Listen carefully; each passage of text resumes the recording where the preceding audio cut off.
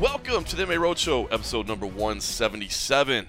My name is John Morgan. Cold Coffee is not with me in Sioux Falls, South Dakota, but I've got a solid replacement here with the young Nick Baldwin, teenage sensation Nick Baldwin, who made the trip out here to Sioux Falls as well for Bellator 204, Caldwell versus Lahat. And we'll just say right now, we're not doing anything illegal. You're not partaking of the frosty beverage this evening. No, I'm not. Maybe a surprise to you, but no, I have to drive home, and I haven't had my license long enough where I can be like .07 or whatever. I have to be dead zero, or else technically it's illegal driving home. Oh, so, is that right? Yeah. Oh, I guess because you're still a minor, so you can't have any. No, right? I'm not.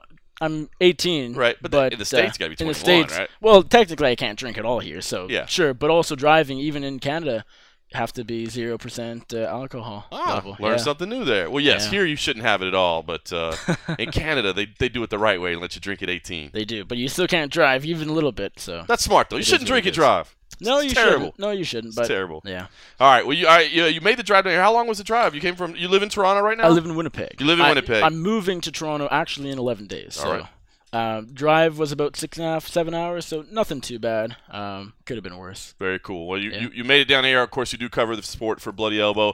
Bellator 204, was it just because it was geographically close? Is that kind of what it was? I think that really is what it is. I mean, I've wanted to cover a Bellator card actually for a little while because I've heard nothing but great things about just the process, the staff, the PR people that we talk to on a daily basis, the actual fights, everything. It sounds like covering Bellator is a blast, and this is my first time doing so, and with it being in driving distance, that makes a lot more sense, especially, it makes sense. I can't fly across the world to cover, Bellator 204, so it's pretty close and made it work. Very good. Well, I am, by the way, enjoying a frosty beverage this evening because that's how we do. Second time in Sioux Falls for me. The last time, of course, was I had to look it up 2 years ago, July 2016 for UFC. And Lineker. That's right, UFC Fight Night 91. Couple things really stick out from that card. I mean, number one, of course, Lineker and McDonald, Ferguson and Tony Ferguson and Lando Venata. That was a fantastic fight. Kind of a breakout performance for Lando Venata, of course. But I will tell you a funny story about Tony Ferguson. So the media that week was basically me and Fernando Prates, our Brazilian reporter, who was coming in doing some training, and it was basically just us. Right. In similar fashion to the way it's kind of been me and you at a lot of things this week. It was me and Fernanda, and so they were doing open workouts, and the local media came to cover some of the local guys that were on the card. Sure. But once the local guys were done working out, like they left because they had to go cover like high school football and other things like that.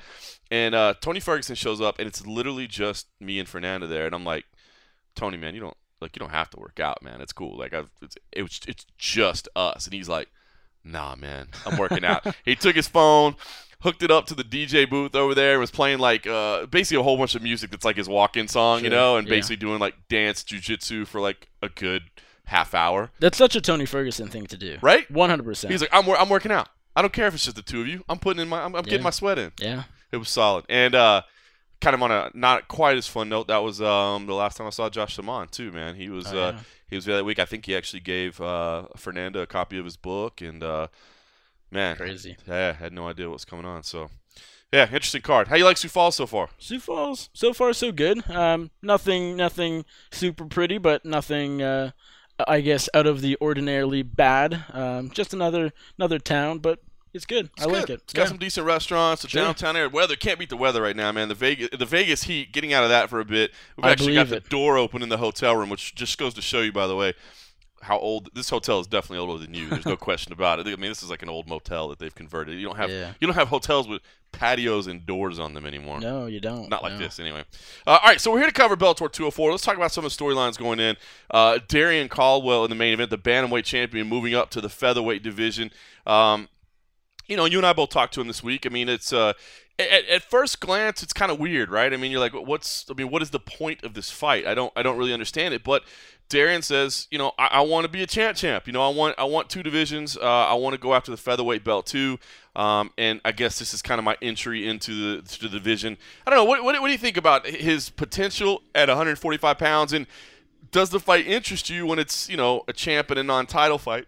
Should they, if they were going to do this, should they put him in? Just give me your thoughts on it overall. It is an odd situation. I think the main reason it is, or we look at it as a strange situation, is because usually, especially in the UFC nowadays, when Conor McGregor sort of has defined this whole era of super fights, we have a champion at one weight class. He'll immediately get a title shot at a different one. Right. Maybe older school fans might not even agree with that, and so this might just be going back to that. And Darrion Caldwell, hasn't done much, if anything, at featherweight before. So why give him the best there is in Bellator's featherweight division? So I guess it makes sense, but just going with the times, typically you'd have Darrion Caldwell fight Patricio Pitbull, which actually would be a great fight.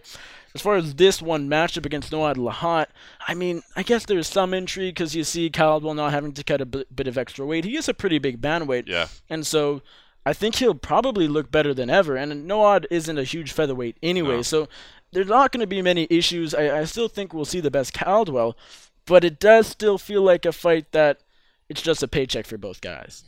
It's interesting. I mean, Caldwell says, listen, if I win this, I should get a title shot, and he wants it. Meanwhile, you got James Gallagher, who's fighting on the main card, who says, bizarrely, he just moved down to bantamweight, and the bantamweight champ moves up to featherweight. So, of course, James says, you're ducking me, you're running from me. James says, I want your 135-pound title. Patricio actually said, I don't want you to come up to me. I'll come down to you. Yeah. Kind of a similar fashion to what we had with, TJ and Demetrius. It's like the guy, everybody wants to get a second belt, right? So it's kind of a weird position. Like, if you're that guy in one division, you really don't want the guy coming to you looking for a second belt. You want to go to him. Look at Stipe. He had nothing to gain against Daniel Cormier. It's very, very true. Talk about James Gallagher, what you see him in. This is the first week that I've ever been around him. I mean, I haven't been at his other fights. So this is the first time I've had a chance to talk to him in person. It's the first chance I've had to watch his workouts in person. I mean, future star potential all over it. He wants to be the superstar. He's following the Conor McGregor path, as you mentioned that name. And I think, I mean, he trains beside him, right? He's seen the rise of Conor McGregor, so I think you can't blame him for trying to follow the playbook a little bit. But what do you think? I mean, is he the real deal? Does he have that type of star quality to you? Well, I mean, just sort of want you to know of following Conor McGregor's footsteps. It makes a lot of sense when you train beside the guy almost every day whenever Conor's in the gym, which, might not be as much as it used to be. But that's another story for another day. But, I mean, if just a random person saying, I want to be Conor McGregor, then you might have the fans start saying, give that up, be your own person. But when you're training, let it go, I guess. But as far as his potential, I think Gallagher has a lot of potential. Yeah. I, like you, obviously haven't been a lot, beside him or talking to him. This was actually the first time I ever said a word to him. So he's obviously a very confident guy. He's a nice guy. And, I mean, he's a good fighter. His ground game's very good. I mean, his striking's getting better. He seems to be well-rounded. Training at SPG, I mean, he appears to be getting better and better, and he's still young. And now that he has the potential, maybe fighting a featherweight, now, dropping down to bantamweight, where does his future lie? We don't know. Maybe, that's another option for the bantamweight, featherweight, two-division champion that might, reign over the Bellator divisions one day. So, I mean, this guy is young. He has a lot of potential. And but this fight does seem like a good step up for him, I will say. I agree. Yeah, I feel like standing next to him this week, he does strike me as more of a natural bantamweight. Like, featherweight, I think, might be a little too big of a division for him. I think it was good for him to make that move down. But we'll see. Looking at the odds, Darrion Caldwell is a minus 650 favorite, so a huge favorite over Noad Lahat. James Gallagher only a minus 165. So Ricky Bandejas getting a lot of respect from the odds makers, even if he's kind of an unknown, kind of an unknown quantity. So what do you think? I mean, these two guys fighting, does it set something up? Do you think these guys need to meet, whether it be at 145, 130? Because Gallagher is saying, listen, and he's calling a shot the way Conor used to. He's saying, I'm going to win this fight. I'm going to put on a show. And then we're going to Dublin, and we're gonna do it for the title in Dublin with Caldwell. And he had some pretty strong words the other day in the media workout, right? Yeah. He's like, he said Darrion says that 50,000 Irish fans or whatever. He's like, you don't have 50,000 American fans. Like, what do you? I mean, he was calling them out a little bit. No, so, he was. What do you think? You got Caldwell saying he wants to go to 45, and you got Gallagher saying I want the champ to come back to 35, and I want him to defend his belt, and I want to take it from him. If let's say they both win. They're both favorites. Do you think they should fight each other at 35, or do you think Caldwell has done enough to kind of get his move at 45? It's tough to say. I mean, if Caldwell wins, I suspect. I mean, we know he's already said it. He wants the winner of Patricio Pitbull versus Emmanuel Sanchez, which you guys just announced earlier today. So I suspect should Caldwell win, that's the fight he'll push for. I don't know if Bellator is going to do that because that's still November. You got a little time. Maybe I don't see him taking a second non-title fight. That would seem quite crazy to me, anyways. I don't know if the Gallagher fight really lines up because he's doing his thing now at featherweight. Gallagher is dropping down. I mean, yeah, they've both, or now after tomorrow they will have both fought at both bantamweight and featherweight. But right now they're in different weight classes. So, I mean, I know super fight, is a big thing nowadays in MMA, but can they land it up? I'm not sure. And do they want to? I don't know because Caldwell, although not undefeated, he's still young. He's on the rise. Even though he's the champ, he is on the rise. Yes. Gallagher certainly is as well. And I will say one thing about Gallagher. I think he still needs that one big win on his resume before fighting for a title. Yeah. Chinso Machida, that was a name. I still feel like there should be one more. Because, I mean, Ricky Bandejas, although he has a good record, 10-1, he seems to be a pretty legit guy. He's an unknown, as you said. And so, on the record, that really doesn't mean a whole lot. Even if Bandejas is a legitimate talent, and which I guess we'll find out tomorrow night. I think he needs that one marquee win before a title shot, but knowing who Gallagher is and the star potential he has, Bellator probably will disagree. Yeah. I should say that we owe Mr. Gallagher an apology. I'm not sure if you saw his tweet earlier today, but he did point out that on our app we had him listed as being from Northern Ireland, and I did go correct that. I do apologize. I don't know how that got entered in the database that way. But sure enough, he was listed as being from Northern Ireland, which put the Northern Irish flag next to his picture on the bout lineup, and a fan tweeted him at it, and he retweeted and said that that was a good way for us to get boycotted. Hopefully that will not be the case. It was a data entry area, but I have since corrected that, so I do apologize. Okay, Logan Storley taking on AJ Matthews. Logan Storley, I've had my eye on Logan Storley for a while. I like him. I think he is a legit prospect. Fantastic wrestling base. His last two fights have gone to a decision. It has the potential to be a boring fight. I mean, he has the potential to be that kind of a heavy top position, wrestling heavy thing. He is, according to the odds makers, a -1,000 favorite. Crazy. That is insane. That is 10-1 over AJ Matthews. AJ Matthews, though, hard not to like AJ Matthews, right? I mean, the guy just has tons of personalities. He's here hanging out with Patrick Cummins, who's usually with him, and says, had some good things to say the other day. Said, listen, man, I've made some changes. I had some stuff going on in my life. I wasn't doing the right things. I know what the right things are now. I don't know. I like the guy, but it is a tough one going against Logan Storley. What do you think about this matchup? Yeah, it's a tough one to call because I'm not as familiar with both guys. I've seen AJ Matthews fight. I admittedly don't even know if I've actually seen Storley fight, but from everything, I mean, he's a very decorated wrestler, out of college, and seems like a very legit guy. He's 7-0 undefeated. He's never lost, never tasted defeat. Whether that means much, who knows? But he seems like a smart fighter because he even said himself that if he can get you down, why wouldn't he take you down? Because that's what he's best at. Why, take a bigger risk? And so that's high fight IQ as far as I'm concerned. He compared himself a little bit to Ben Askren and Khabib even, and so it is a tough fight for AJ Matthews. He has to keep this one standing. I doubt he can, but if he can, maybe he'll mix up a little bit and give Storley some trouble. It's a tough one, like you said. Storley, he was a 6-time state champion wrestler here in South Dakota, and I'll tell you what, we're here at the Host Hotel, the Holiday Inn, and I was hanging out earlier and met some kids that were in the lobby or whatever, and these kids came up to me and they were talking like they started wrestling when they were 3. I mean, like this is a wrestling place, but it's funny because I'll admit that I didn't know this, that AJ Matthews is also from South Dakota. And, so we were kind of talking to him, hey, you're going to be the bad guy, Logan, this is Logan Storley country. And he was like, the hell? He's like, I'm from here too. Like, I felt, I was kind of embarrassed. I associated him with SoCal, and I thought that's where he was from, but he grew up here. So it was pretty cool. He's had his family out here all week long hanging out, and, yeah, I mean, it's got the potential to be a special night for him, I guess. His grandma's here too. I love seeing that. But yeah, it's funny. I think I know. I saw the day before the open workouts that he was from South Dakota, and I'm thinking the storyline at Storley, the hometown here. Well, you got AJ Matthews here as well, but Yeah, I think Storley will have more fans because, I mean, even Matthew said, I mean, he's sort of, SoCal owns him right now, Manila owns him right now. Right. South Dakota hasn't done as much, I guess, for him, even though he grew up here for, several years. So it is what it is, but probably Storley's, biggest crowd. The main card starts with a fight that got interesting today, I think. Yeah. Taiwan Speedy Claxton versus Chris Lencioni. Listen, coming into this fight now, our Mike Bond wrote a nice piece on Chris Lencioni earlier in the week about he just legally changed his name. It's kind of a human interest piece more than MMA, but the guy his last name was like his stepdad's, and he wasn't the greatest stepdad or whatever, and so he ended up changing his name. And it was just kind of a human interest story. But Bellator, much like Strikeforce years ago, has a way of matching up prospects with guys that they think the prospects can beat. So in my head, I'm like, well, this must be a showcase for Speedy Claxton. I mean, here's the guy that came in with the flying knee as his debut, and he's one of their stud prospects.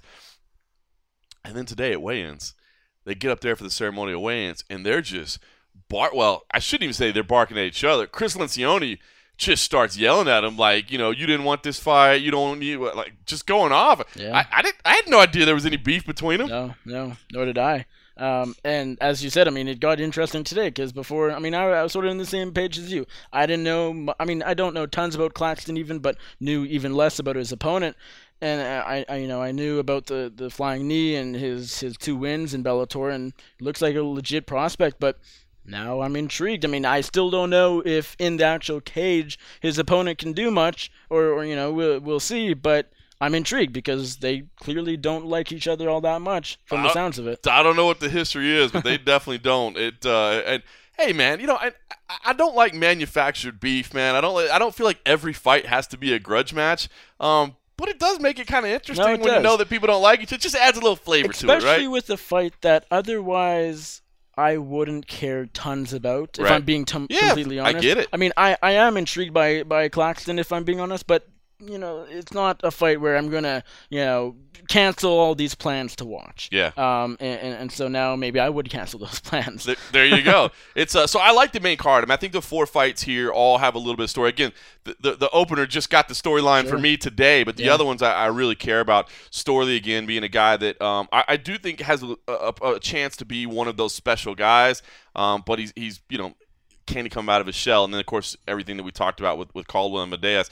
By the way, if you're looking for something on the prelims that might have a little bit of emotional tie there as well, Corey Davis, did you catch him when he came in today fighting David Michaud? Corey, shirt, right? Well, he came in, and I don't know what he was yelling. He was like, "You brought me in to lose. You made a fucking mistake." Yeah. And I was just like, "What?" Well, and it was funny because he was looking at all of us, and I'm like, "Sir, I didn't do anything. I'm just here taking photographs and video, But he's got a little chip on his shoulder. I think he feels like he was the guy that was brought to lose to the local guy, and he's like, "Hey, that's not going to happen." Yeah, he's the one fighting Jason Jackson, correct? Yeah. No, David Michaud? No, that's Jordan Larson is fighting Jason Jackson. Did Jordan have a T-shirt on? Because you said something about a T-shirt. Yeah, I think that's what I'm thinking of. But yeah, Corey Davis. Yeah, I don't know what's up with that. But again, a prelim that otherwise it's a fight I'll watch, but maybe not cancel plans for. And now I'll cancel those plans. I mean, I'm interested to see what he has to say. If he does pull off that win, talking to him afterwards. There's something going on, and we don't know what it is, and I'm intrigued. He's angry. I know. I'll tell you that. The other one that was pretty wild this morning, Romero Cotton versus Willie Whitehead. Romero Cotton, another one of these kind of stud wrestlers, a prospect. Weird, he got added to the card this week, and they never even really made an announcement about it. Like, it just came in it basically came in the PR schedule email, and I'm like, oh, wow, look, Romero Cotton's fighting this week. They never made a big deal about it, but Willie Whitehead came in this morning at 200 pounds for a middleweight fight, and it's pretty interesting. South Dakota has these rules where you're basically, and I admittedly did not know this until today. Again, only my second time here, and was able to speak to the commission today. But they have a rule in South Dakota where you can get up to 10% of the original contracted weight, so a sliding scale basically per division, and they'll still sanction the bout. So, I mean, if you're a light heavyweight, you can be 20.5 pounds over. If you're a heavyweight, you can be 26.5 pounds over. I mean, it's pretty wild. And I don't know that I'm against it. I mean, Romero Cotton looks like the more talented fighter. So the fact that Willie Whitehead is heavier, it might not be that big of a deal to make it, But it was wild. And the other thing, too, that I thought was wild was that South Dakota does not have a rule where they impose any fines, so the fine had to be negotiated between the two athletes and the organization. And of course, the organization opted for the standard 20%, all of which goes to Romero Cotton. But pretty wild scene this morning. I don't know. I don't understand how you can show up that heavy for a fight.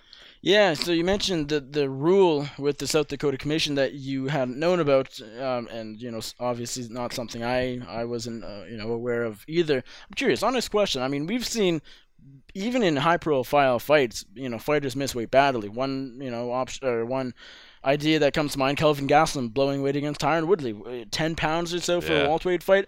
So, do most commissions do they have a limit where if you show up just 15 pounds over, The stronger commissions do, yeah. A lot of the stronger commissions, when you think of your Californias, your Vegas, if it gets out of a certain range, dude, we can't even, we can't sign off. Well, I on knew, this. you can't weigh in 30 pounds over. Right. I just wasn't sure if there was that one cutoff well, line. and here's one thing. I was talking to John McCarthy about this today, and I'll be honest, Big John was like, hey, that's on you guys as media to bring more attention to it. But it does. When things like this happen, it is so annoying that we're sitting here. I mean, we cover this sport full time, right? I mean, well, you're a student as well, but I do nothing but cover the sport. Right. You do some other stuff as well. But the fact that commissions have different rules to begin with, I mean, damn it. Why can't we get everybody on the same page? No, it's so maddening, and I just don't see how anybody in any commission can say that it's for the betterment of anybody involved to change things. It has to screw up the fighters. Does it not? I mean, if you're fighting in Vegas and you're fighting in New York, you have different rules, or that can't be. I mean, can't be good for the fighters, and it can't be good for the officials. Now, I mean, this is more of an administrative thing. We're talking about weigh-ins, but I mean, yeah, the rules are all different. You got referees that have to make split-second decisions, and they've got to factor in where they are as they make that decision. I mean, that should be instinctual, you know what I mean? You shouldn't have to process and analyze and consider, okay, I believe that's an infraction, but let me remind myself real quick where I am so that I can decide whether or even worse, just having to remember which states have this. Yes. Yeah. You got to get everybody on the same page, man. And I don't know the best way to go about it. I've heard that national oversight isn't necessarily good. I mean, heck, talking to Big John this morning, he's like, why does the government have to be involved at all? It's like the government doesn't regulate baseball or football or whatever. Why do they have to regulate combat sports? And I mean, that's a whole other argument to have, I guess. I mean, there's a much higher degree of safety concerns, I guess, in fight sport. But yeah, man, got to get everybody on the same page. It's just, to me, it's unacceptable. And it seems like we're growing further apart every year, with different commissions doing different things versus, just getting more together. I get it. And that's because some commissions aren't budging. I mean, you look back 2 years ago, the rules are the same, even though we had this, rule changes, almost 2 years ago now, I think it was.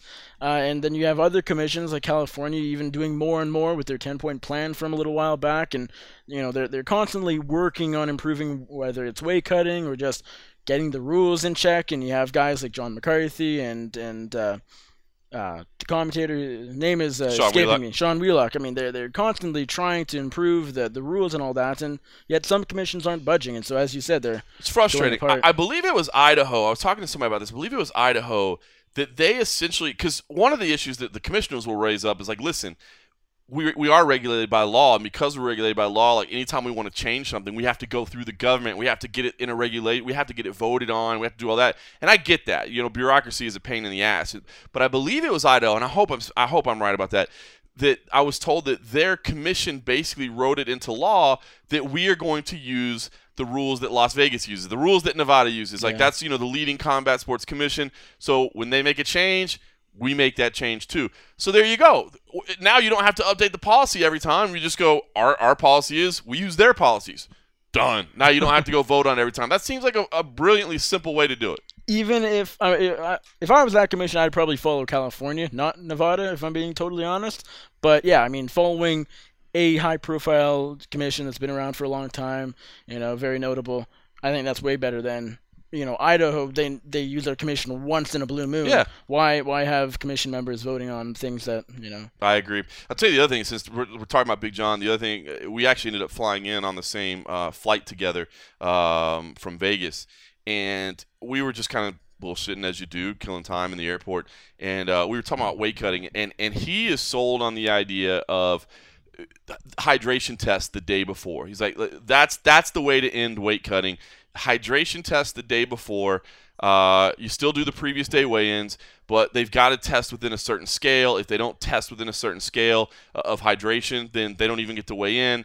And I talked to him about it. Test on the Thursday or the Friday? On the Friday. So, well, I guess for Bellator it'd be Thursday, but the day before the fight. Yeah, you basically test their hydration level, which my understanding is it's urine, and then you dip like a little sample thing, and you look through I don't know what it's called. I'm not that smart about it, but I don't know. I want to research it further because Big John has been around the sport for a long time, man, and I do believe that he knows what he's talking about. He knows what he's talking. He's educated. He's lived it. He's watched it. So when he says something, when he's got a strong opinion like that, I feel like it's got some weight. You go with it, I should research it. And he says the way we fix weight cutting is we do previous day weigh-ins. You check the hydration level first, and if they're within the allowable hydration level, then you put them on the scale. If not, if they've dehydrated themselves to get to that point, they don't even get to weigh in. Fights off. It's not medically safe. Now, obviously, that's scary to start scratching fights on weigh-in. So, kind of, I was talking to some other guys behind the scenes today, and what they said is, yeah, well, what you do is you slow roll it. You know what I mean? Like put it in place for maybe 6 months, maybe even a year. Maybe you go extra, you put it in place for a year, but you don't pull the fights, but you educate people. The fighter comes in to fight, you give him that hydration test, and you say, hey, by the way, if this is next year at this time, you don't get to fight because you're dehydrated, and let me show you what your level is. I don't know, man. It sounds like it does make sense. I mean, if what we're concerned about is fighter safety and this dehydration stuff, and I know they're doing a lot of this in one – they're doing different stuff in one because you don't even have to weigh in at certain weights. It's a little bit different, I think, than most people are aware. But they are doing – part of it is based on hydration tests. But I don't know, man. I think maybe there's something to it. No, I agree. I mean, I'm a guy who's always been against weight cutting. I mean, when guys are cutting 30 pounds and putting it on the next day before a fight, it's not healthy. And anyone that says it is, they're not right. And so I've said for a little while, maybe do weigh-ins on Thursday, and then that gives them an adequate time to weigh in, and then So like 48 hours out? Essentially, and then you don't have some people have complained about the morning weigh-ins. They're not morning people or whatever the issue is. They have to cut weight throughout the night and sleep while they're dehydrated, so that's maybe an issue. Where, 48 hours out, they cut that day and they're good to go, and then they have 2 days essentially to rehydrate. Now, the issue is that could also just lead to even bigger weight cuts because they see, hey, we got 2 days to rehydrate. Let's cut 50 pounds now, and so... Right. It's hard to fix it entirely. But. That's the thing is that, to me, it's never been that one decision you make that fixes it, and that's why it's hard because it's complicated, and people are always going to try to game the system. And then the people that say same-day weigh-ins is the way to go, but even the fighters admit that people will still cut weight. They just won't be rehydrating successfully. So we'll see, but it's something I definitely want to research more. All right, listen. There was some other stuff going on tonight. I had a chance to catch up. Michael Chandler is in town, and look, he's in the middle of some contract stuff, and I had a chance to go run and catch up with him. He was at there was a charity event here at the hotel, actually.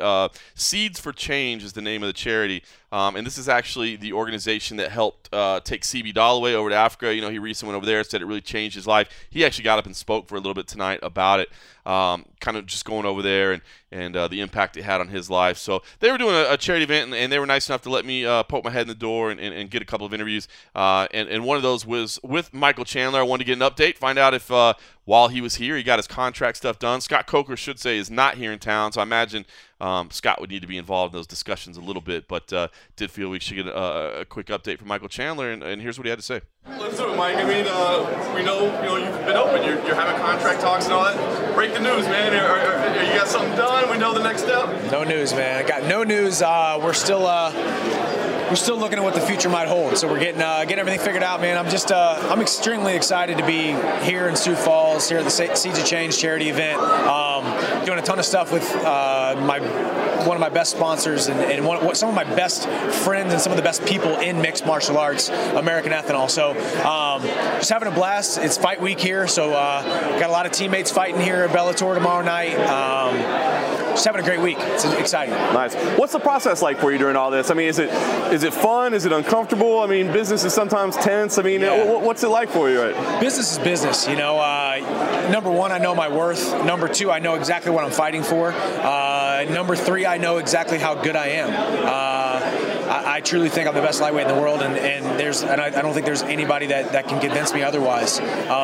So with that comes a lot of layered decision making, you know. So I have phenomenal management, phenomenal people around me, a phenomenal relationship with Bellator. You know, to be completely honest, even though there's been ups and there's been downs, and we've talked about some things, and we weren't quite sure if we're going to get a deal done or if we're not going to get a deal done, or we are or not.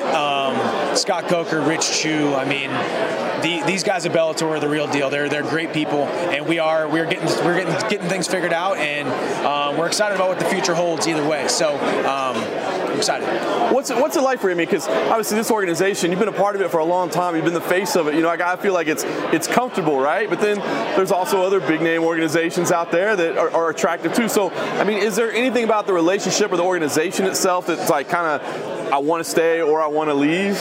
Yeah, you know, I mean, the older I get, and now being a husband and being a father, I love the relationships with Bellator or the possible relationship with other promotions, but at the end of the day, nothing is more important to me than my wife and my son and my legacy, you know? And I've always said that, like, whoever was going to take better care of me, who was ever going to be there and take care of me better was going to be who I was going to end up getting a deal done with. So at this point, there are no deals done, and we will see what happens. But I mean, it all goes back to knowing your worth, realizing that I have been in this organization longer than anybody. I do have the most wins in Bellator history. I have been easily, hands down, in the most exciting fights in Bellator history.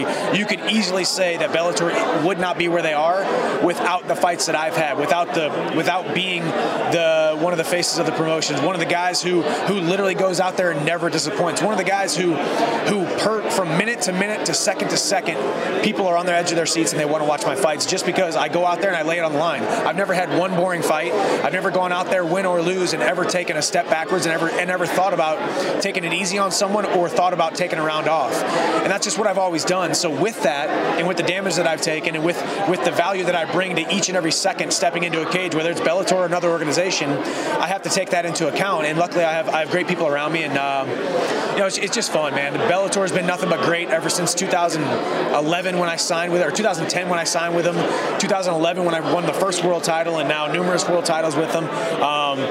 So it's just fun, man. I can honestly say at 32 years old, I feel like I'm the best I've ever been. I'm finally in my prime. I'm finally scratching the surface of my capabilities, and it's a good place to be. It's a good place to be in contract negotiations right now at this point. And I haven't lost in 4 years besides that freak injury at Madison Square Garden. Other than that, I'm coming up on 4 years undefeated. So when you have that kind of track record and you have most of your wins by finish, and you always go out there and put on a good show, you have to know your worth, and that's what we're doing. Is it just money? I mean, not to be too personal, it is your job. I mean, you guys fight for a living. Yeah. Is it just money, or is it like things outside of that like? Well, I have some good stuff I have coming down the pipe if I choose to get a deal done with Bellator. If we get a deal done, I have some other relationships that I've cultivated through other Viacom properties and that. And you know, it's one of those things where I'm just. Yeah, it definitely boils down to money. I mean, at the end of the day, I love the fans, and I take their opinions to heart. And I know I can't go a day without hearing everybody talk about how I can beat Khabib, and I can beat Conor, and I can beat all these guys, and I can beat, you know, the #1 guy in the world in any organization. So of course you think about that, but at the end of the day, those people are going to forget about me the day I retire. You know, I got a solid 6 months after I retire, and they're all going to forget about me, and it's on to the next big thing. And that's what you have to realize in this sport. It's so fleeting, and it's a what have you done for me lately business. And at the end of the day, I'm a businessman, I'm a father, and I'm a husband. And it just so happens that I'm really good at going out there and beating people up in a cage. You know, so I have to weigh both scenarios and make the best decision possible. And yeah, I do expect it to make boatloads of money. Fair enough. You're not an old guy, but is this your last contract? I mean, are you thinking about the end yet? I mean, I think I am starting to think about the end, only because it's helping me grow as a person. You know, I mean, I think when I was first getting into the sport, I was 22 years old, and I could run through this brick wall and show up the next day of practice and run through the brick wall again and go and go and go. And I can still do that. If you ask these guys down at Henry Hoof's gym down in Florida, there's not a guy who goes harder than me. There's not a guy who can push harder than me. There's not a guy who recovers, a guy who takes care of himself, a guy who sleeps better, a guy who's there mentally. Like, I do everything that a professional athlete should do. This is not a game to me. This is not just a hobby. This is something I've taken extremely seriously.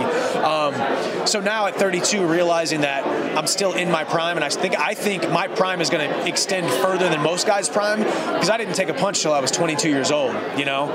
I didn't take really bad punches till I was 23, 24 years old, you know? So I'm, you know, not that long into the sport. I feel like I'm still very young in the sport. I still have a lot of growing to do, and now it's just about fighting smart and sharp, and still going out there delivering for the fans just like I do. And I separated a guy's shoulder and finished him in the first round. The fight before that, my last two fights have been dominant victories, you know, and I just always go out there and put on a great show because I only know one speed. And so with that comes making sure I realize that I am my own worst enemy when it comes to possible physical damage that I'm taking. So always just taking care of myself and continuing to think about the end. And I think I have more than one contract that I could easily sign. I think you're going to see me in this game a little bit longer than most guys. There's talks of Eddie Alvarez being a free agent. Are you hoping you guys end up under the same banner one way or the other? You guys have a nice history together. I'll tell you what, man. There's not a guy that I respect in this sport more than Eddie Alvarez. When you share 50 minutes inside a cage, when I got a scar on my lip that he gave me, and I got another scar on my eyebrow that he gave me, and I can look at myself in the mirror and think, okay, that's from that guy, that's from that guy. But man, Eddie put it on me here, he put it on me there, and you know, being 1-1, me finishing the first fight, him beating me in the second fight, and Eddie's just a warrior, man. And he's been Bellator champion, he's been UFC champion, he's been a champion in every major organization in the entire country, in the entire world. So I have a ton of respect for him as a fighter, and honestly, I want to see the best for him. You know, if that means staying with the UFC, I hope he stays with the UFC. If that means coming to Bellator, I would love to welcome him to Bellator and finish that trilogy. There's not a day that has gone by recently since he announced that this last fight was his last fight on his contract that people haven't been started talking about the trilogy and little videos getting put out there and people talking about the what ifs and that and whatnot. So I got a ton of respect for the guy. He fights for the right reasons. He fights like a dog, and I'd love to share the cage with him again. Very nice. Well, I know you got a lot of things to do, so let you get back to it. How soon do you think we know? I mean, if you had to guess, how soon do we know what's next? We should know in about the next 30 minutes, so you just barely missed it.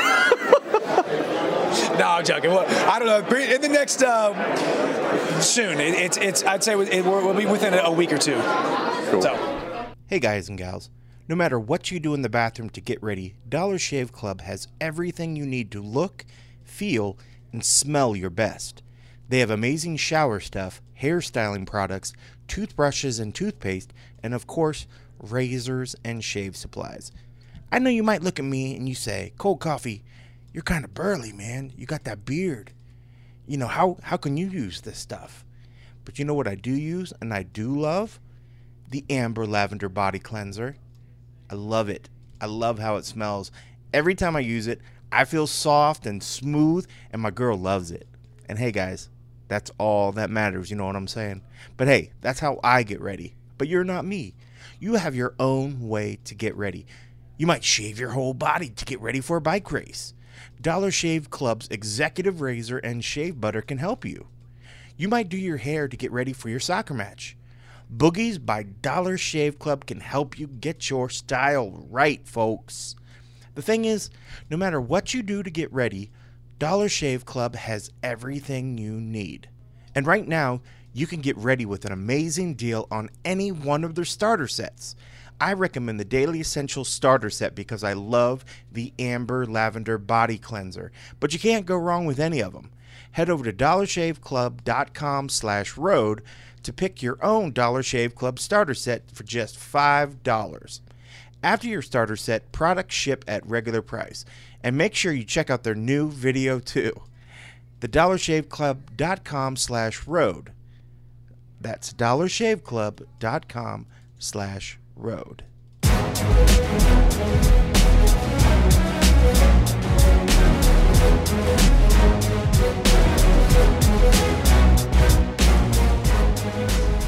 All right, that was Michael Chandler. So I guess the update there, Nick, is no update yet, but the update is coming soon. It sounds like he's making some financial demands. Definitely wants to make sure he gets paid. He recognizes his own worth. Got to respect him for that. Ultimately, I don't know. What do you think? Better fit for him to stay at Bellator, or would you like to see him go to the UFC and test himself a little bit? Me, selfishly, who wants to see the best fights, the best fight the best, Michael Chandler in the UFC would be great. I mean, seeing him fight, you can go the champ, you can go Khabib, even though that's, maybe too much too soon. You got Conor McGregor, you got Dustin Poirier, even do Eddie Alvarez again, Tony Ferguson. There's a lot of options matchups for Michael Chandler, and so a lot of those would be fun. It's super fresh right now. I mean, do I have tons of intrigue in, Michael Chandler versus, I don't even know, but even the rematch with Brent Primus, I mean, isn't as intriguing on paper, if I'm being honest, as an actual fight. So, I mean, as a fan, you want to see him. As a fan, you kind of want to see him there with the in new the matchups. UFC, new matchups, maybe the better fights, more He's competitive a great fights. fighter, man. He really is, and he seems to just be getting better. I mean, he is getting better. He's fun to watch, but what he said is true. He said, listen, this is about me taking care of my family, and legacy means something and all that, but as soon as I retire, that nobody even cares anymore, and they just move on to the next thing. So there's truth to that, but I get what you're saying. I mean, there's a lot of fights that would be fun to see, right? Fresh faces, fresh matchups, but I mean, I don't know. It's weird. Like I think Bellator would kind of hate to see him go. I mean, he's like one of the faces of their company, right? I was gonna say he's maybe not the face, but he's definitely like numbers, top 3, top 5 for sure. Yeah. One of their more popular champions, I would say, and so I don't think Bellator lets him go. I think unless he's just asking for ridiculous money. I think you're right. They got to keep him, right? It's just for a they reputation will keep thing. him because I mean, even still, will the UFC pay him tons and tons and tons of money? I mean, what do they gain from signing Michael Chandler? I mean, it's just another legit guy in their light division who can definitely make some waves, but is he going to be a huge difference maker? I don't necessarily think so. Right. So is he worth, I mean, just an excessive amount, essentially. I mean, I think where he's at now, I mean, I'm sure Scott Coker wants to keep him around. Bellator wants to keep him around. They'll pay him good money. They are paying him good money. Even if they have to go a little higher, I'm sure they will. Just comes down to, does he get a little greedy, which I wouldn't blame him for. I wouldn't blame him for that whatsoever, by the way. But, we'll see what happens. But I suspect he'll stay with Bellator. I mean, sort of where he's at now. And I feel that way, too. I think it's a good fit for him. I think it's a good fit for them. I think they find a way to make it work. Would you want to see Eddie Alvarez come back over here and do that trilogy fight? Oh, on the flips, I mean, again, it's like the UFC. There's still the matchups. I mean, not as many, even if we see a Tony Ferguson fight down the road or Khabib. I mean, the matchups are still there. Right. If he does come over, I mean, I think that'll be a lot of fun. I mean, you do have fresh matchups in Bellator. I mean, you got guys like the champ Brent Primus. You got, run Chandler back again. That hasn't happened for a while, so would make some sense. I mean, there's a lot of options for Eddie Alvarez. It'll be interesting to see where he goes as well. Yeah, I agree. All right, listen. Earlier this week, just want to say real quick, I had a chance to go to the taping of Dana White's Contender Series Brazil. Unfortunately, I had to sign non-disclosure agreements to be there because they are taping them and airing them later this month. But they taped 3 episodes. They did it in 2 days, so there's going to be 3 new episodes. The good thing that I can say is that they had an English commentary crew there. So all those fights are going to be on Fight Pass. I don't know. I think there's like a 1-day delay maybe, so they air it in global, and I want to say they get it like exclusively for like 24 hours. So I guess you might have to avoid spoilers if you want to watch it without knowing the results. But there were some great fights, man. I definitely, the level of that we saw in the Contender Series was definitely brought in here. There were some fun fights. There were a couple that were like, I mean, but you expect that, right? Not every fight's gonna be amazing, No, but yeah. I think people are definitely gonna watch them on Fight Pass. It was good. And we did have a scrum with Dana afterwards, too, that we'll have to wait until all 3 episodes air. We didn't talk about anything like newsworthy outside of Contender because, again, we couldn't air any of it, so it didn't make sense to talk like, what about this fight? And what about that fight that then gets made in the 3 weeks? But anyway, I just want to give people a heads up that we'll have that coming to MMA Junkie. And that you can see that stuff on Fight Pass because, the Ultimate Fighter Brazil, when they were airing that, it was all in Portuguese. So it was like...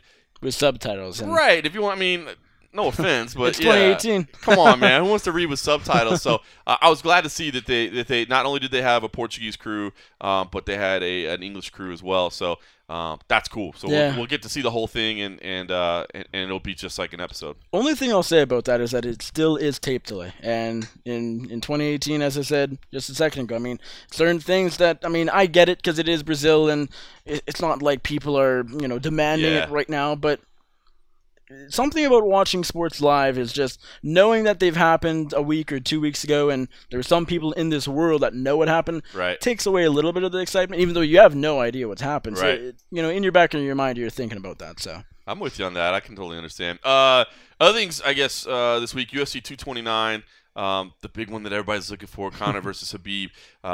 It does sound like there's not going to be a whole lot of pre-fight stuff for that. We know there's no world tour, but it doesn't sound like there's going to be a whole lot of promotional things for it. I mean, there's not even going to be like, media days across the United States or whatever. They're not doing that. And I did hear, though, that the press area is going to be shrunk down a little bit because they're trying to pack a few more seats in there to sell, because that's going to be a big gate. But I don't know. I heard some people say they're worried that there's not enough time to promote this fight. And I don't know if you need time. You know what? I'm kind of with you, Nick. I get it. Like, world tours are fun. Although I will say, the world tour from Maymac, by the end of that, I was like, oh my God, stop talking, people. I don't want to see any more of this. But, McGregor and Aldo was fun, and there was a lot of tension and all that. And it would be fun, I guess, to go have a media day in Moscow, to go have a media day in Dublin. I mean, that would be pretty incredible. But there's no time. The schedules don't allow it. I mean, these guys are deep in camp already. So I get it. And I will say, I'm kind of glad there's not a lot of time. I feel like a lot of time is just a lot of time for something to go wrong. You know what I mean? It's true. It is very, very true. I was actually going to say the other thing, or the opposite, essentially.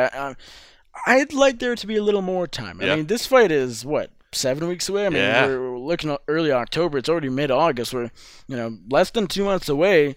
That doesn't give me a lot of time to emotionally prepare myself. As insane as that sounds, as ridiculous as that is, I enjoy when, DC Stipe got announced 5 or 6 months in advance. Yeah. And that it felt in January, when it was announced right after their 2 fights at 220 in Boston, you felt, all right, well, we got a lot of time to wait. But it let it build up more and more, and thankfully no one got hurt, and that nothing went wrong. But it certainly had enough time for that to happen. But it's true. I mean, when it's out there and you're kind of thinking about it, and you're building up to it. When a big fight is so long away, I remember when Anderson Silva, Nick Diaz was announced like almost half a year in advance, and you're thinking, well, I want to see it now, but I kind of don't. Like, I want to get more and more excited for it. And so Khabib Conor's like less than 2 months away. I kind of wish it was a little later, but then, as you said, I'd rather see the fight than not see the fight. Let's so get the fight. Let's get it over with. I'll tell you what, man, it's been fun this week talking to fighters, because now that everything's official, now that everything's being done, talking to fighters about it. Because I will say, man, I lean Khabib in that fight. I do lean. Right now, I'm leaning Khabib.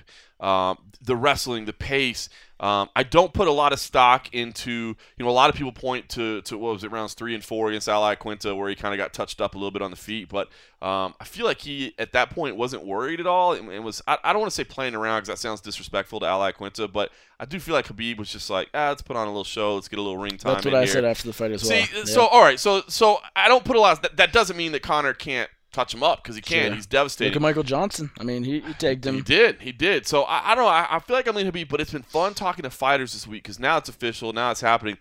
Man, I think everybody really does see this as like a 50-50 fight. I've been kind of talking to people off record. What do you think? What do you think? How are you breaking it down? And I think really the professional fighters that I've talked to this week, give Conor a lot of respect, you know what I mean? Which it would be easy to hate on the guy, right? I mean, he is the brash, bold guy, but everybody respects the hell out of him. And I feel like everybody feels like it's a 50-50 fight. It really is. I have a buddy of mine who came down with me to Sioux Falls just to see the fights as a fan, and he's not a big MMA guy, essentially never watches it, but hey, get the opportunity to go to Sioux Falls and, go to some Bellator fights, why not? He's, as maybe a lot of non-MMA fans are, he's a big Conor McGregor guy. Right. And so he didn't know who Khabib was until this fight was announced, and he's been saying, oh yeah, Conor's going to destroy him. The typical Conor McGregor fans, but I'm trying to tell him, this Khabib guy is really good. Yep. Like, this is a 50-50 fight, and I didn't even say, yeah, Khabib's going to win. You're crazy. This is a close fight. Conor on the feet, is obviously a lot better. He's great. Conor McGregor is a good fighter, and I think I mean, he's a very good fighter, and I think some people, I can't say forget about it, but there's just a lot of people that don't like the guy. And I think they discredit. You think of him as the promotional guy. You got to separate that. You know what I mean? You take that all away. He's a talented guy. That's it. He's still very got incredible good. skills. I think you can't win 2 titles in the UFC by talking. I think you're so right, man. I think his skill on the microphone, all of a sudden people forget about his skill as a fighter because he's so great at that, and people are like, he's just all talk. It's like, no, he's not all talk. He talks and he talks and he talks, but he backs it up. He does. The Nate Diaz loss doesn't help, but he avenged it. Beat Eddie Alvarez after. I mean, even fighting Floyd Mayweather didn't help. Taking 2 years off didn't help. And I think that actually is key. Some people might forget. I mean, they legitimately might forget how good Conor McGregor is. And we've seen Khabib be a lot more active than usual. So it's kind of all relative. But yeah, it is 50-50. Yeah, I think recency bias, they call it, right? Sure. When you're what's the thing that you remember the thing that you see last is the one you remember the most. And you're right about that. I mean, I do think 2 years away, man, but all respect to Conor McGregor, dude. I mean, I've said it before, but I'll say it again, man. To come back from a layoff and to take that fight is awesome because I could have fought Nate Diaz. I think the Nate Diaz fight, well, no disrespect, I think the Nate Diaz stylistically is better for him. You know what I mean? And I think that would be a huge money fight. I think Khabib is the toughest stylistic matchup for Conor McGregor. And for him to come back from the layoff and take that fight, man, even if you're not a Conor fan, you got to respect that. No, you do. You absolutely. Khabib's an animal. No one has been able to beat him, and that there's a good chance that doesn't change come a couple months from now. But yeah, 50-50, and as you said, I mean, Conor McGregor, he has some guts to take this fight. He could have fought Nate Diaz. He could have fought, even Dustin Poirier. Yep. But he fought the Eagle. I love it, man. I'm excited for it. All right, listen, at that charity event that I mentioned earlier, the Seeds for Change, I also had a chance to catch up with Luke Rockhold, and he shared some insight. He broke a little news with us. There's a reason that the UFC hasn't announced that Rockhold versus Weidman fight that everybody's expecting, and he explains that and a little bit more. Here is Luke Rockhold. Well, Luke, I thought you were going up to 205, man. What happened on the move to light heavyweight? Nothing's official. Nothing's official, man. I like it. I like the light heavyweight division. I think it's for the taking, and it just DC is the complications with him and he's tossing and turning. I just want the thing to really solidify itself and iron it out. I want a matchup. I want a sexy matchup. I want to get up there. I want to do some damage, and I want to make it mean something. I don't want to fight the best guy in the division and Alexander Gustafsson and have to backtrack, if DC doesn't fight and have to fight someone else lower for a potential title shot. What's the fucking point? Right. I want it to mean something, and for me, everything is open right now. I don't need to rush anything. Business is good everywhere, and they got to give me something sexy and entice me with something good. So nothing's official. So in some ways, like the decision not to go to light heavyweight now, or maybe is kind of like the respect thing, almost like what DC did with Kane back in the day, where he's like, I'm not going to fight in the same division. Is that kind of what you feel like? As long as he's there, you don't want to be in that division? Yeah, there's a certain amount of respect, and then of course DC's my brother. We came from the fucking very beginning together, and so I'm not going to step on his toes. I'm going to let him close out the way he wants to. I got plenty of time. I'm training. I'm healthy. I'm getting healthy. I'm nearly there. So we'll see. We'll see what's up. Madison Square Garden is very appealing. I like that stage. I've always wanted to fight there, and so got to get the right matchup, and we'll see what comes to be. So we have seen it because fans notice it. Everybody heard the Weidman fight, but nobody ever made an official announcement. So no pen to paper yet. That's not necessarily the fight? No pen to paper. Does that one not intrigue you? I mean, of course it's intriguing. Madison Square Garden versus Weidman. It's number 2. He's number 3. It's a pretty clear-cut fight, and then go out there and do the job at Madison Square. It's fun. It's sexy. So you like that one? So is he holding out? So why is it an official? You got to show me the right contract. Fair enough. I don't need to do anything in these days. Listen, business is good. we're doing business everywhere, and I got a lot of things going on. And when you show me the right contract, then I'll sign the right contract. So, is there a deadline that you kind of have in mind to be like, hey, I need this long to train, so if we're going to do Madison Square Garden, I need to know by X date if we're going to put this contract together? I'm training. I'll be ready. I mean, and to make it down to 85 for that fight. That's just that much more you got to add to it. So it's like, for me, that's a lot to get down there. I fucked up last time. I didn't do it right. I screwed up the weight cut, and that wasn't nearly what I could be. You know, going back in, I know I can redo that. There's a lot of things leading up to that fight that screwed up the process, and I left a bad taste in my mouth. I don't want to leave it like that. So at the same time, there's that it does entice me, but I know I'm a lot better fighter at 205, and I know I can do a lot more damage. So it's just a lot is up in the air. You know, you gotta make it fun, make it exciting, and make me get up for it. What do you walk around at? I don't walk around that big, man, but I don't lift a lot. Like in camp, I've always had to restrict my diet and not lift because I get too big. And you know, I was getting to a point when I was thinking about taking that Gustafsson fight, and I was lifting those 220. 220 felt good at 220. I hit 220 before, and I felt like shit. I felt fat and loaded, but I've never lifted properly and refueled properly, and I was feeling really good. Feel powerful, you know. Very nice. What is the health update? You said almost done, almost cleared. Yeah. No, I God bless Dr. Williams out of Las Vegas saved my leg, man. It was a pretty traumatic experience. I never really thought it would be that bad, but Carl Williams, he really put it together and put this medieval device on my leg, which is literally state-of-the-art kind of thing. It's called a dermaclose. Kind of stretches the skin. The skin was going apart, and pulled it back together, and the thing's nearly solidified and sealed. And so, you know, by Madison Square Garden, I'll be fine. I'm in boxing. I'm lightly wrestling, and I'm training hard around it, and it's not an issue these days. You know, I should be back to full training within next few weeks. Very nice. So it sounds like you got a lot of options on the table, right? I mean, anything's a possibility. So what are the goals? I mean, as you're mapping it out, are goals in fighting the priority? Is it business outside of the cage? I mean, what's life like in the goals for Luke Rockhold right now? Business. I love fighting. I'm nowhere near done in fighting, but you got to make it. It's got to make sense. I'm not going to take off time and lose money to go fight. I love what I do, and I know I have a lot more to give in the sport. But these people need to get their contracts straight. You know, they need to get their priorities straight and what they want, where they want to go. And I know what I want. I got everything. Everything is good, man.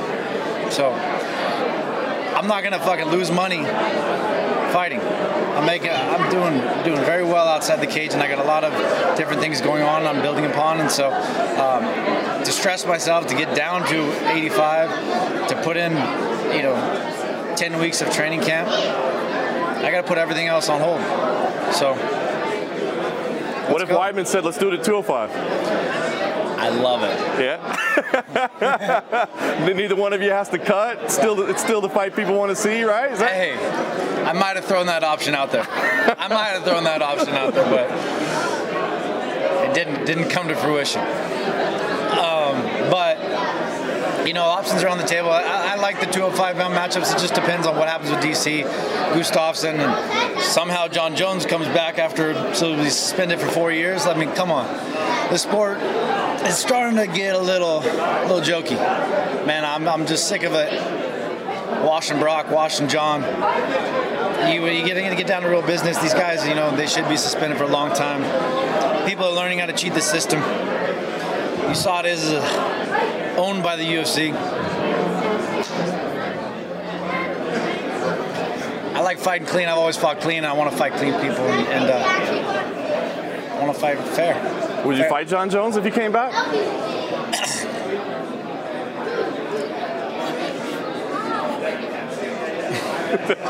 I want a fair playing field. USADA's got to step their game up and be what they were in the beginning. Because in the beginning, it seemed like they were doing their job. Now it seems like they're being owned. So sad to see, but hopefully it can correct itself and we can get on the right path. So I'm sick of it all, but I love it all at the same time.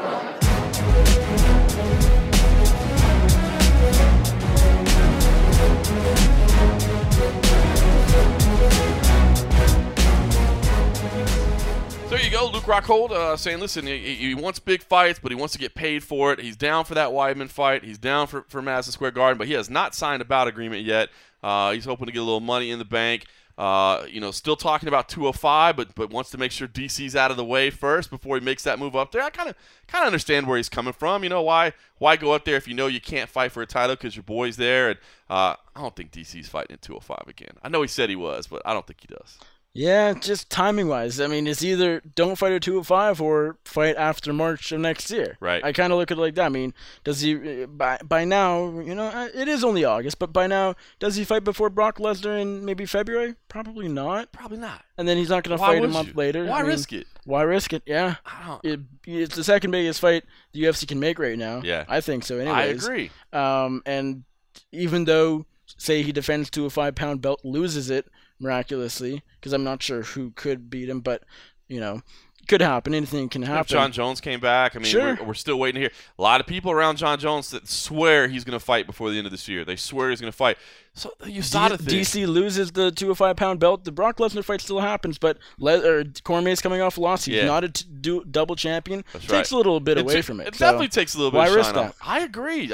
Don't fight. And he's already said he hates that cut down to 205. He's happier being at heavyweight. I mean, why mess with it? It started getting tough. I mean, look at the Rumble situation last April. It's a tougher cut as he gets older. I think this is the toughest it's ever been. He was really happy when he weighed in at 246 or whatever it was. You could tell it was nothing. He just got on the scales and got off. And to add on to that, who is there to for DC to fight at 205? Do you run back Gustafsson? I mean, that's a fight I'd watch, but I'd watch anything. Right. So it's not a fight. That's good.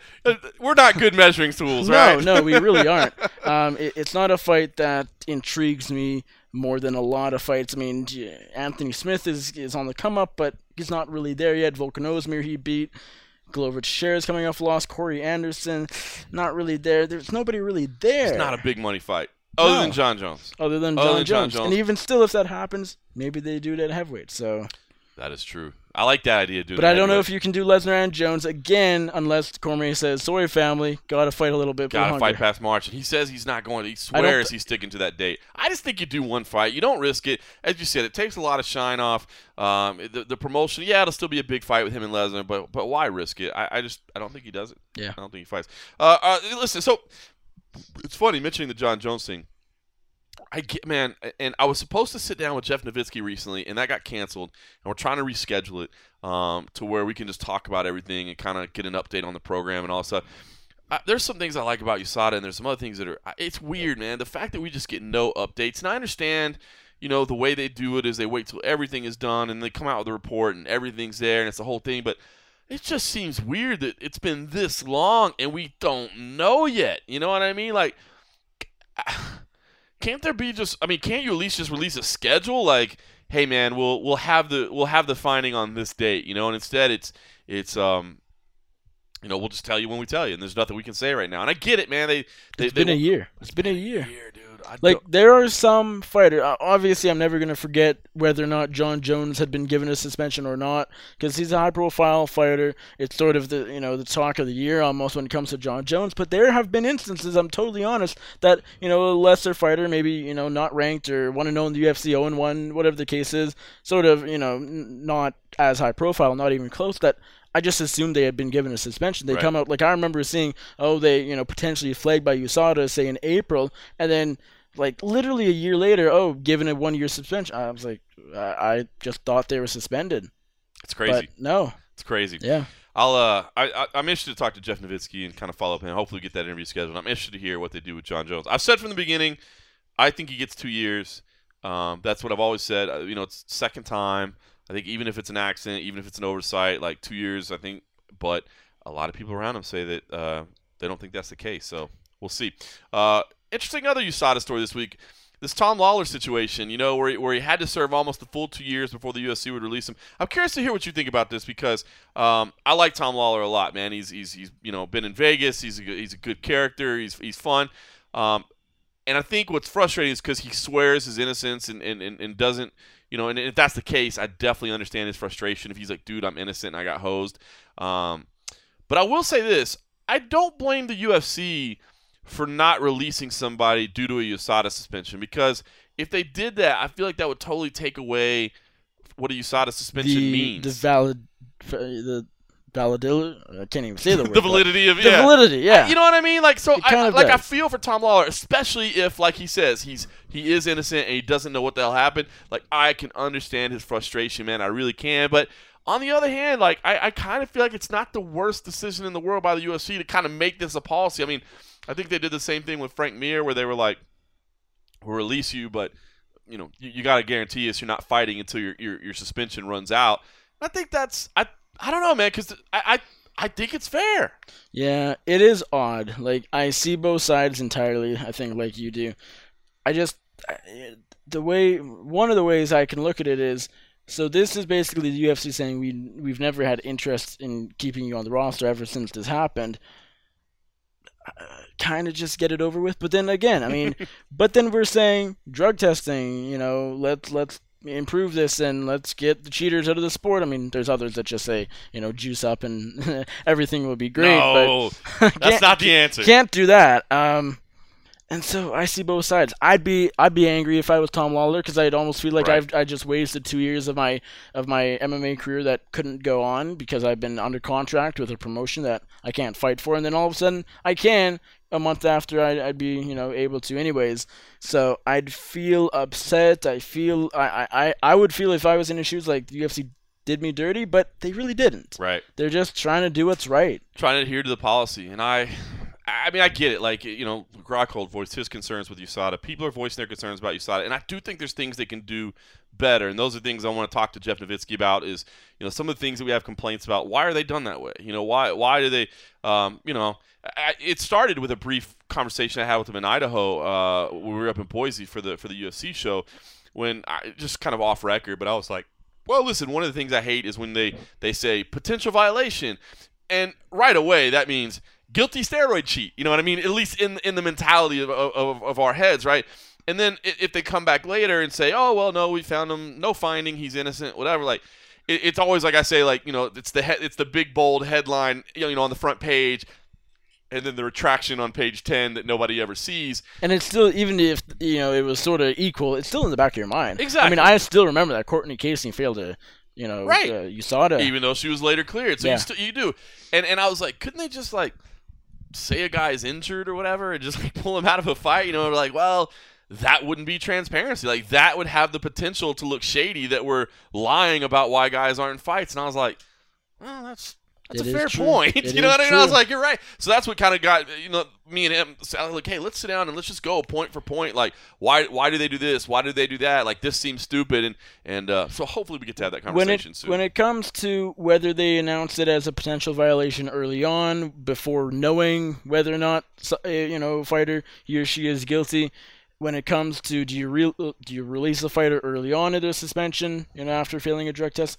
There really isn't a perfect answer. There's not. I really don't think so. There's a perfect answer for a lot of things, but there's certain things where either the fighter's going to be angry, or the promotion won't be doing it right, or it won't be transparent, or the fans will be angry, or the fighter will be angry because they're getting blamed for something they didn't do. But you kind of just got to do what's right, and I think kind of the situations we have now, although I don't like the potential violations, them announcing it so premature, you kind of have to do it now that I'm thinking about it. I feel like they're trying to do the right thing. I mean, USADA gets a lot of heat. UFC gets a lot of heat, and they're definitely not perfect. I think there's changes that need to be made, and I think the things could be tweaked. And then, of course, the whole thing that the fighters themselves didn't even have an opportunity to like collectively bargain with the testing. I mean, that's a whole nother issue in itself. But I don't know if that'll ever be fixed. But I don't know, just some interesting stuff with USADA. Again, I'm hoping to have that conversation with Jeff Nowitzki and that we get that scheduled at some point. All right, listen, one last quick interview. Did have a chance to speak with Joseph Benavidez as well. Of course, he lost in his last fight. I wanted to talk to him. I hadn't talked to him since then because I remember seeing him leave the cage, man, and just everybody's down after a loss, you know what I mean? But, man, just knowing him as long as I have and covering him as closely as we have, just seeing the look on his face, man, it just looked like it really got to him, and that stuck out to me more than just a typical loss. And he's in an interesting position. Even now coming off a loss, he did get rebooked. First for Las Vegas, then for Denver, of course, since Ray Borg can't be around Conor McGregor. But he does find himself in an interesting position. Now that Henry Cejudo is the champion, Joseph owns a win over him. It's not Demetrius Johnson, who you're 0-2 against. So even though you're coming off a loss, a lot of things open up. So anyway, I thought it was a good time to catch up with Joseph Benavidez. Give us the emotion, man. What's it been like the last couple months? I mean, when you, I felt like when you left the cage last time out, man, it looked like you were a little heartbroken at the time, man. Oh yeah, of course. When I left the cage last fight, I just had lost a split decision after 18 months. So that was my comeback fight. Didn't go as planned. Nothing does in this sport. But yeah, it was just a hard one to swallow because I felt really good and thought I won the fight. And I don't feel like I haven't been on that end maybe of a decision. I've been in split decisions like with Dominic Cruz, Demetrius Johnson. And, those are two of the best guys ever. And I come back. I felt like I had the perfect fight against Sergio Pettis, or a perfect opponent to come back on. And, just nothing went great. So that was tough. It was fun to be in there and fun to compete again. I was grateful for that. But, the goal is to come back and, fight to the best of your abilities and get the win. And, when I didn't, it was kind of like a surreal experience. Like all I had planned on is coming back and winning, having 7 wins in a row. And then, when it didn't go as planned, you're just kind of like in a disbelief. So that's kind of what you saw probably leaving the cage, kind of disbelief of just like, where did he win? How did this happen? Why? All that stuff you go through after a loss. And it had been a while since I had to feel that. I 6 fights in a row I had won, so it was a new feeling. And the 2 guys I had lost to, they were nice guys, good guys. So yeah.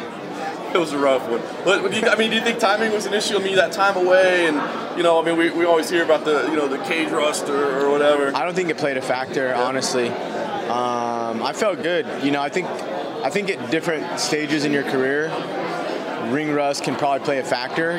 But once you have the experience that I do, 3 title fights, 35 fights, you know how to fight when, where, whoever it may be. So I don't think that was it at all.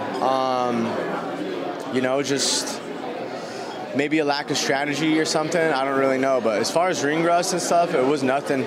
I felt physically actually better than I had doing, getting that 18 months off, even though it was an injury. I felt really good. I had my body, my mind rested, everything. I had a good perspective. It just didn't go my way. Like, props to my opponent. He fought a really good fight. He caught me early, then kind of just like hung on a little bit. I still think I did enough to win, but so he did a good job. But no, I have no excuses as far as like I was away or I was injured. Like, I felt the best I ever had. Even the physical shape I was in, everything was great. Nice. Well, at least you got another booking, right? I mean, you did it quickly. Yeah. Was that important to you? I mean, were you trying to get booked quickly, and are you happy with the opponent you got? 'Cause it's another big name.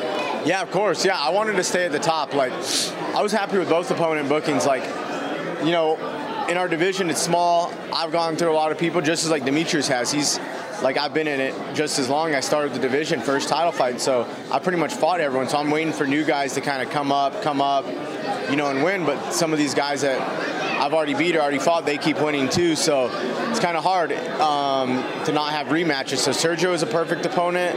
And then when I lost that, I was like, hey, I want to stay at the top. I feel like, I won that fight and I wanted to stay at the top. I don't want to go anywhere, down. So it's nice. Now I'm fighting another number 4 ranked, Ray Borg. He went for the title his last fight. It's great. Yeah. So, yeah, just staying at the top there. It's great. The guy that I beat 2 fights ago just won the title. So that's like a whole new, rebirth too, not only of just a perspective for me, but just the division in general. Yeah, I was going to ask you about that. So, I mean, is that exciting? Because you know, I mean, I thought you'd kind of gotten to a point where it'd been so long since you'd fought Demetrius, like you probably did deserve a third. Yeah. But you know that's kind of unprecedented in the UFC. It doesn't happen. So did seeing Cejudo win, I mean, did it kind of fire you up a little bit? Yeah, it was cool. It was cool. I mean, not like, oh man, Demetrius lost, that's great. Just the idea of it, you know, switching up the division. It's been a long time, you know, that we needed something just to switch up. I mean, and that's all because Demetrius, I take fault for it, not going out and beating him when I could have too. But yeah, it was amazing, man. Like I lose a fight to Pettis, and I'm just like, man, like that shouldn't have happened. But then I see Cejudo go out and win, and it just gives you like a rebirth and stuff, and you know, even just a new confidence in what you're doing. You know, I just beat that guy who went out and beat the greatest of all time. I just beat him, you know, my fight before that. And I think it just kind of shows, like, Demetrius was an amazing champion. And I don't think he was necessarily physically better at this or that or that. He just always put together the perfect fight against every person, those 11 times or whatever he did his thing. But the gap, skill-wise, like, isn't that huge. You know, it's like his execution, which is everything. You know, like, everyone trained in the gym, like, in their mind, how they think they can fight, like they're like world champion material. So just kind of showed like the gap of skill wasn't that big.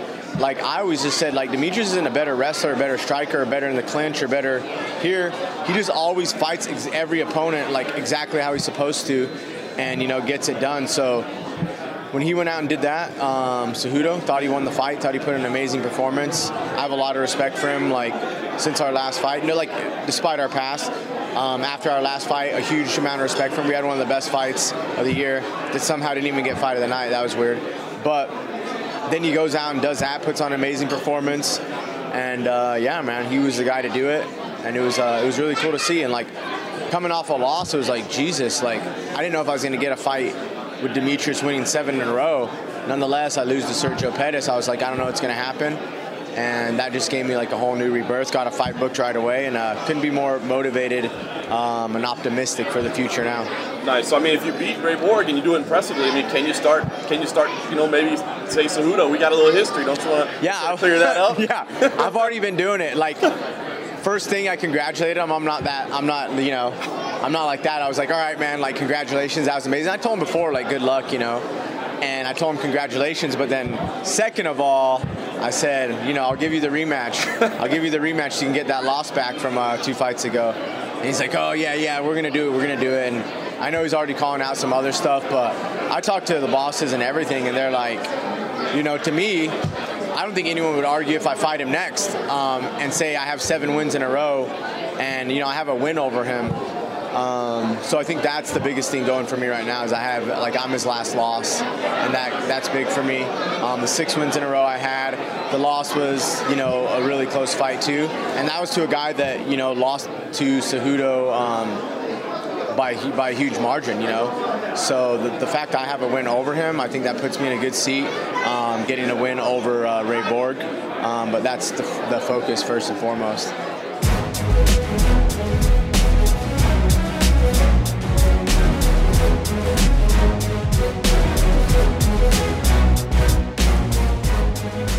All right, that was Joseph Benavidez. Always fun to catch up with him, and yeah, man, he's you know, admits it was the loss was tough, man. It didn't go the way he thought it was. Nobody, I guess nobody visualizes a long layoff and you know, the victorious or the glamorous return from the injury and then imagine defeat, you know. But he definitely took that one hard. But it's there's a lot of new possibilities for him now at flyweight. So look, a win over Ray Borg would not be the worst thing to keep in people's mind. Not you at know? all. Nope. All right, man. Bellator 204. So, you know, you haven't had fight night yet. We get that tomorrow. It's weird. It's the Friday fight, not the Saturday. But I don't know. It's your first Bellator event.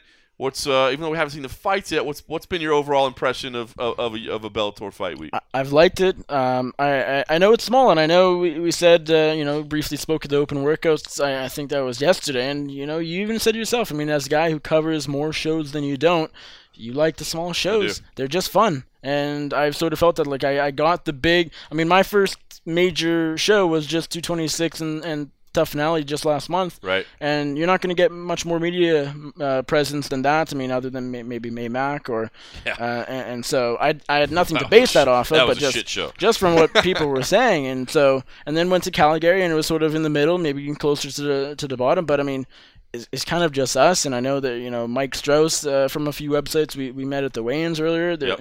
Local media, but they're sort of more focused on the local store leads of the card. Sure. And I mean, even when we talked to Darian Caldwell yesterday, by the time he was last of the 4, it was just us. Yeah. Everybody left. The local media said, see you later, and so it's been fun. I've enjoyed it, and also, I mean, something I've noticed, and I knew going in, but just the Bellator PR, if I'm being honest, are a lot more accommodating than UFC PR. Right. And I mean, I had a couple prelim guys I wanted to talk to yesterday, and UFC or Bellator PR guy, they hook it up, and all was well, and had the opportunity to talk to Noad a lot, who wasn't at the open workouts yesterday, and so just the way that all works, it's been a great weekend. The fight should be fun too. I agree. Yeah, I'll be honest, I like small shows, man. I do it, and not that, of course, man. I mean, the fights themselves, like being at those big fights, or being at May Mac or whatever. I mean, yes, it's awesome. Like you're there, like, man, this is incredible. This is history. This is whatever.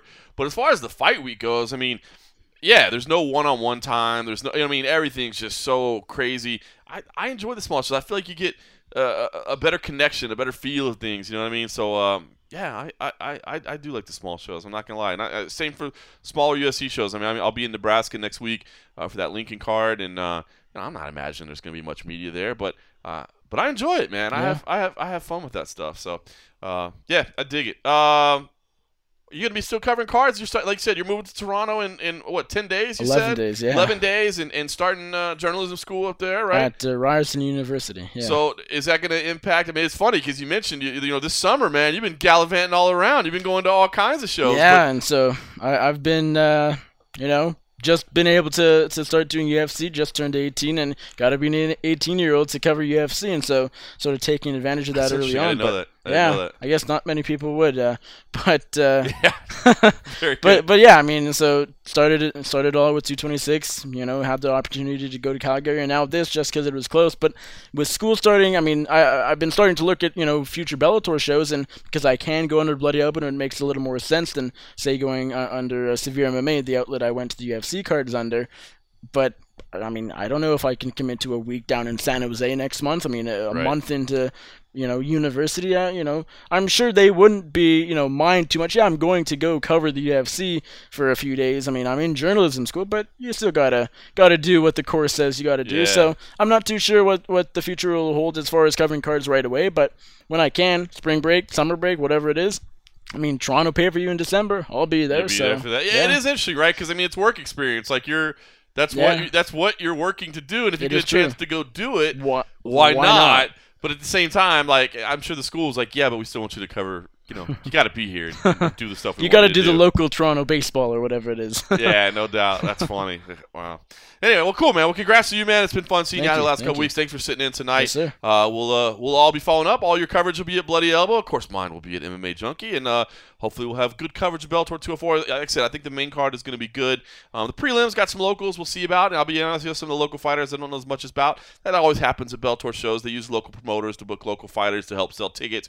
It's a wise strategy as far as filling the building. It makes it a little tough to break down the fight sometimes, but excited about some of the others on there as well. So should be a good night. In the meantime, I'll let you drive home safely and soberly. Thank you. Thanks for having me. I appreciate it. Yeah, I'm going to have a few more frosty beverages, not be sober. I actually got to work in the morning. It's been tough, man. Shout out to all the crew at MMA Junkie. With the changes we've been dealing with the last week and some vacations that were already planned, it's been a hard week for everybody. But shout out to everybody for making it through, and we'll get things back to normal soon. And to everybody else, thanks for listening.